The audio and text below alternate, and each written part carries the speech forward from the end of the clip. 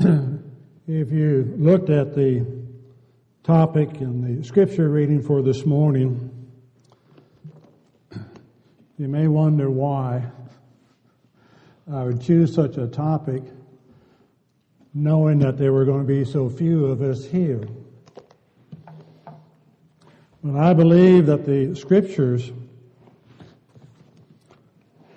all of them, have application to us. They were written for our instruction and for our patience, that we through the patience and the comfort of the scriptures might have hope. We are those who have gathered, who demonstrate a love for God and a desire to live for Him and a desire to strive to do things that would be pleasing in His sight. We are also human beings, and we understand the brevity of time. Regardless of what anyone thinks, there's not a one of us that has more than 24 hours in a day. There is no more. Regardless of how much one seems or see another seem to accomplish, they only have 24 hours in the day. And this particularly has application to us because as children of God, knowing the brevity of time, the uncertainty of life, strive to make decisions that we believe that we, as we make them, will honor and praise God and glorify His name. In doing that, we have to make priorities within our life. We all have to set them. You have to make a decision. You know, if you don't set a decision to get out of bed, you may stay there. You have to make choices. And you have to, and we understand the need to prioritize those choices. There's no way that you can do everything that needs to be done in one day. A lot of us set those, here's the list of things I need to do. I read somewhere about someone who had that list, and the top one was says, get out of bed in the morning and said, I just want to be able to cross off one thing on the list. You know, may not get to the rest of them, but I want to get to one of them. So we have to set those priorities. And there are a lot of things that tend to fall into the category of a convenient season. Do you have any of those? A convenient season. When I get time. I know I need to, but when I get time, I'm going to do this. Particularly for us now. And the loss of so many of our members. How many times something goes through your mind? If I had time, I was going to do this. I was going to give them a call. I was going to drop them a note. Whatever it is. And how swiftly that time has slipped by. So I'm saying that because, again, as we look at Felix, we look at him and say, he wasn't a Christian, he was just a Gentile. He was a political leader. He had married a Jewish woman. And he seemed to have a knowledge of the way more than others. And he wanted to hear what Paul had to say about faith in Christ. And Paul is going to talk to him. He's going to talk to him about righteousness, temperance, and the judgment to come, at which Felix is said to have trembled. And as you look at each one of those, you're going to see why Felix may have trembled when he heard what Paul had to say about having faith in Jesus and a responsibility and an obligation to go along that way. Righteousness. Well, if you look at the life of Felix, he did not live a righteous life. He was very corrupt, and that's found out there, comes out there in verse 26 as well. That he hoped that also that money would be given to him of Paul, that he might release him. He called for Paul often to hear Paul talk. But often in the background, he's just waiting for an opportunity to Paul say, can I bribe you to set me free? It's right, he had no righteousness. We live that life, and I'm not saying we do not have righteousness, but I'm simply saying we need to examine our lives. Righteousness, righteousness is not based on what we think is right. Righteousness is based on what God declares to be right. And there's a difference. We think a lot of things could be right, but are they in actuality? Scriptures remind us there's none righteous, no, not one. Only God is righteous. We're told of Abraham back in Genesis 15:6 that he believed in the Lord and he counted it to him for righteousness. Same thing brought out in Romans 4 verses 21 and 22. Abraham believed in God. Well, we say we believed in God. If we believe in God, how do we? Do we understand who He is? That's not comprehensible. The nature of God and who He is. Do we understand His desire for us? His Scripture is given for us for that purpose, that we might learn along the way. What is righteousness? It's doing what God would have us to do. It's believing in Him. It's not believing, as you hear many people say, just believe on the Lord Jesus Christ and you shall be saved. And I've often stated at times, we need to break down the Lord Jesus Christ, our Lord, and look at each phrase individually and see what it has to say. I believe in the Lord. Well, the first thought comes to my mind is Luke 6:46. Why do you call me Lord, Lord, and not do what I say? So how can so many people say, just call on the Lord? They have no desire to do what He says. Their desire is that the Lord will respond and do what they want to do. And that's not what's involved. Jesus, what does His name mean? He came to save what? To save His people from what? To save His people from their sins. How can I call Him Jesus, Savior, and not do what He has asked me to do? Or Savior, Messiah, the promised one in the prophets. How can I say that He is the Messiah, prophesied by Isaiah and all the other prophets, and not believe that He is who He said He is, and He means what He said that He means? That we need to be willing to that. Again, we can put that in that when I have that convenient time, I need to do some of that. You ever got that in some of the scriptures, or you want to look at? When I have time. What do you know about when you make that statement, when I have time? You're not taking it. You're not doing it. When I have time, I need to do this. And none of us are guilty of that. I understand that. Are we?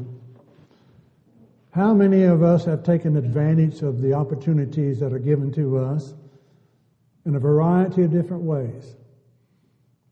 How many of us take any religious magazines, Gospel Advocate and others, and take time to read those? Or the spiritual sword that we receive here. How many of us take time to pick one up and to read through it and to study from it? How many of us have taken advantage of the opportunity of going on Polish the Pulpit, of which we have an account too? You can talk to Lowell, email him. You can have a username that you can get on at any time for $1 a month, $12 a year. You can get on there at any time and view any of the videos that they have of past polishing the pulpits, and understand that in polishing the pulpit now, as opposed to when it first started, is not just for preachers. It's for every child of God. There's lessons on there for elders, for deacons, for ministers. There's lessons on there for Bible school teachers. There's lessons on there for parents and for children. Lessons galore that are there. But how many of us do that? I'll get on there, but I haven't taken advantage of that one yet. When I have a convenient time, I will. Well, when is a convenient time?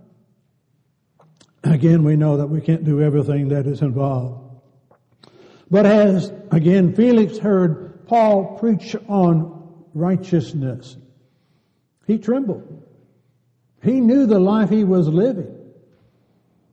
To go on, he had a knowledge of the way. He said, I have a more excellent knowledge of the way. He understood what Christianity was. He had not obeyed it, but he had understood about it. He had a Jewish wife who may have filled him in on some of the prophecies and so on and so forth.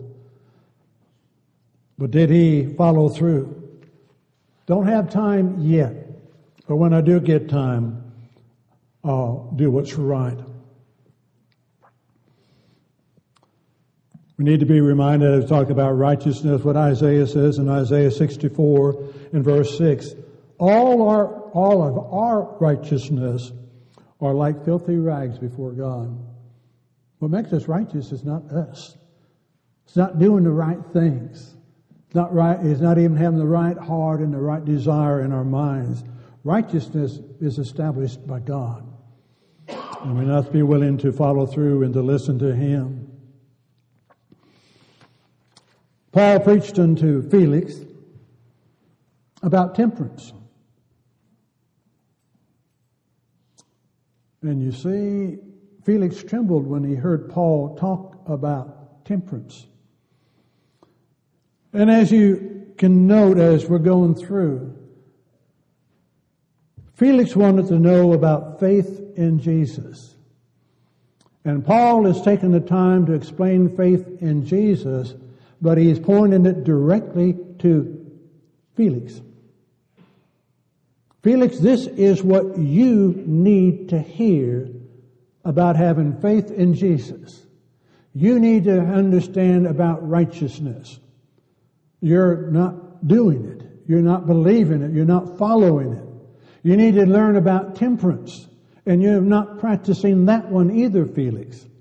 For you see, history tells us that Felix had taken the wife of another man who became his wife, who is a Jewess, has a Jewish background. Well, then have either one of them done what was right? Did they not need to hear about the temperance or the controlling one's desires? He had not done that. He had no desire to do that. Again, remember, he wants to learn about Christ, but the whole time he wants to learn about Christ, he's wanting Paul to bribe him, to set him free. He's still interested in the physical things. We get caught up sometimes in the things of this world as opposed to what needs to be done. We have that desire to satisfy the flesh. And it does take its toll on us at times. Dealing with the COVID-19, dealing with pneumonia, which I still have. The appetite's not there. Well, there is no appetite because I don't have no taste. And so I just eat food because I need food. But I knew I was bad when I had no desire to eat little Snicker bars. She'd bring them out. Why she does it, I don't know, but Pat would bring out a handful of Snicker bars and put them on the coffee table by me. And I didn't want to eat any of them.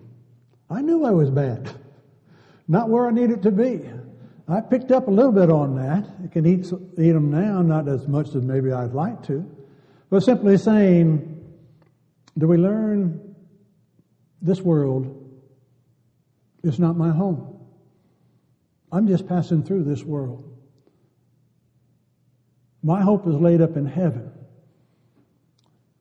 And I do not want to allow anything in this world to separate me from God. It is simply not worth it. And again, you just look around in the world and all the things that people clamor after. Does it bring happiness? It's short-lived. And then you have to face the next question, judgment. The judgment to come. Paul reminds us in Romans 14, 11, and 12, for it is written, as I live, says the Lord, every knee will bow to me, and every tongue shall confess to God. So then every one of us shall give an account of himself to God. You're going to give an account of yourself to God for the life you've lived.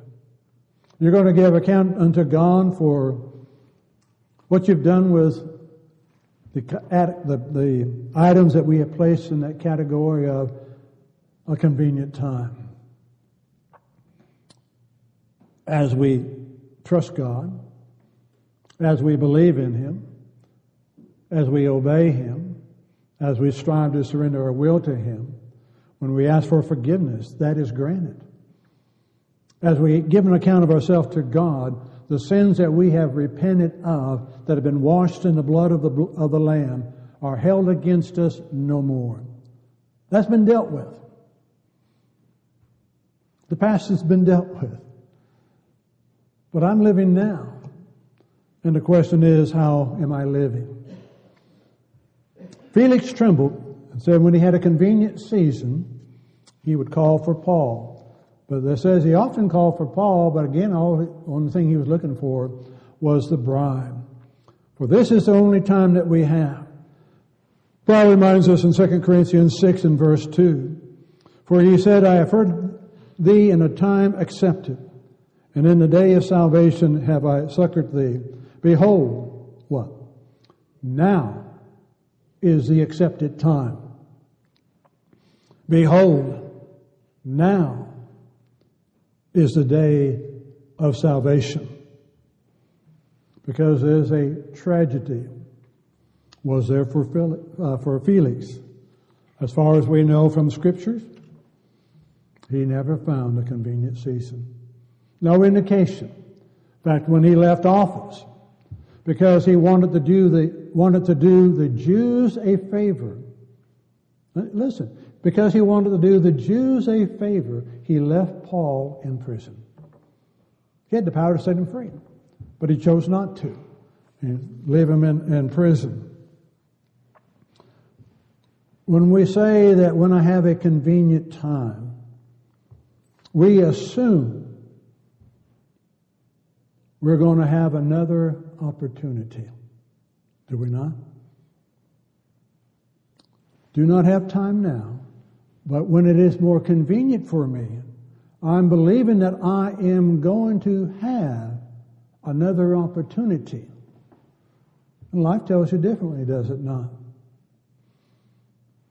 Regardless of what we had wanted to do, regardless of how we wanted to express our love and gratitude, we've lost. Brothers and sisters in Christ, we've lost them. And all the things we wanted to say, we do not have that opportunity. And that's the fact of life, and we live it every day. And how many times in our life do we do exactly the same thing? When I have an opportunity or a convenient time, I'll go write them a note. I'll give them a call. I'll drop by and visit them. I'll just drop something off on their doorsteps. I appreciate those who drop things off on my doorstep. They've been enjoyed. But I'm simply saying, we assume we're going to have another opportunity. The question is, will we? James reminds us in James 4:13 and 14, "Go now, and ye that say, Today or tomorrow we will go into such a city, and continue there a year to buy and to sell and to gain. Whereas you do not know what shall be tomorrow. For what is your life? It's even a vapor that appears for a little while and then vanishes away." We assume that we have the time. We also tend to underestimate the deception that we're prone to face. In Luke 8, verses 11 and 12, the parable of the sower, the seed of the Word of God. There are those who have the seed given, but it's taken away out of their hearts, lest they should believe and be saved. Do you understand the deception of Satan? Who's placing that in your mind? Listen, it's okay. You still have time. It's okay. You'll be able to do that later. Do we understand the deception of Satan and trying to take away the Word of God from our lives? Jeremiah said in Jeremiah 17, verses 9 and 10, "The heart is deceitful above all things and desperately wicked. And who can know it? I am the Lord. I search the heart. I try the reins, even to give every man according to his ways and according to the fruit of his doing. I am the Lord. I will test the heart." That's what God wants, the heart, where we follow through on it. We may be unaware that the Lord may not approach us again on that matter. We assume He's going to give us time. If we don't use the time we've been given, there may not be another opportunity along the way. Paul in Romans 1:24, talking to those Gentiles who think they have plenty of time and don't need to worry about it. "Wherefore God gave them up to uncleanness, through the lust of their own hearts, to dishonor their own bodies between themselves." Verse 26, "For this cause God gave them up unto vile affections, for even their women did change the natural use into that which was against nature." And then verse 28 has another, God gave them up. That's a sobering passage for me. It really is. 3 times in Romans 1, verse 24, 26, and 28, 3 times it is stated that God gave them up. What are you going to do when God has given up on you? We think we'll have those opportunities along the way. Even of those who are children of God, followers of God, He may give them up as well. In 1 Samuel 28 and verse 6, we're told that Saul inquired of the Lord. The Lord answered him not. King Saul, seeking counsel from the Lord, and the Lord is not answering. Neither by dreams, nor by the Urim, nor by the prophets. God did not answer Saul. He departed from the Lord. Didn't do what the Lord wanted him to do. We're reminded for us in Ephesians 4 and verse 30, grieve not the Spirit of God. Be careful. Be careful. And we can use up any opportunities offered by that long suffering of God. 2 Chronicles 36 and verse 16. They mocked the messengers of God and despised their words, misused His prophets until the wrath of God rose against His people, till there was no remedy. Listen, these are written for us. that we through the comfort in the Scriptures might have hope. He's telling us there may be a time when God will not hear our request. These are the people of God. These are those called by God to be His servants, and then they've turned away from Him. And they reached a point where God will not hear them. And we may cross that unseen line. We look at Numbers 14, 20 through 23. Those who came up out of the land of Egypt, those who followed Moses, those who were fed by God, watered by God, led by the Lord, and yet they're told, because of their disbelief, they would not enter that promised land. Read through there. Spend some time thinking about it when you have a convenient time. Think about it. God telling the people, I'm feeding you, I'm watering you, I'm providing for you, but I'm letting you know you're not going to that promised land. Only the two adult males, Joshua and Caleb, out of that vast number, as we would view a vast number, died in the wilderness. They say you could follow where the Israelites went by the graves left behind. You could just follow the trail of where they were. Written for us.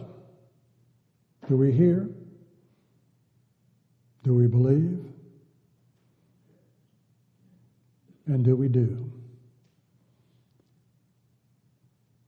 It may be that we simply in our own hearts, in our own minds, need to re-examine how we think and how we perceive to see if indeed we do not have that list of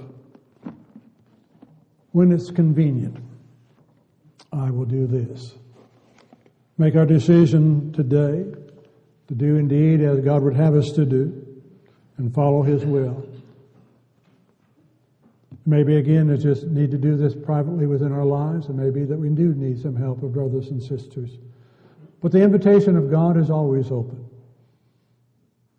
And in that case, this is that convenient season to obey, to surrender, to recommit, to rededicate the heart to the love of the Lord. If you stand in need of assistance in any way, and again, if we could help or assist you, we would bid you to come as together we stand and sing.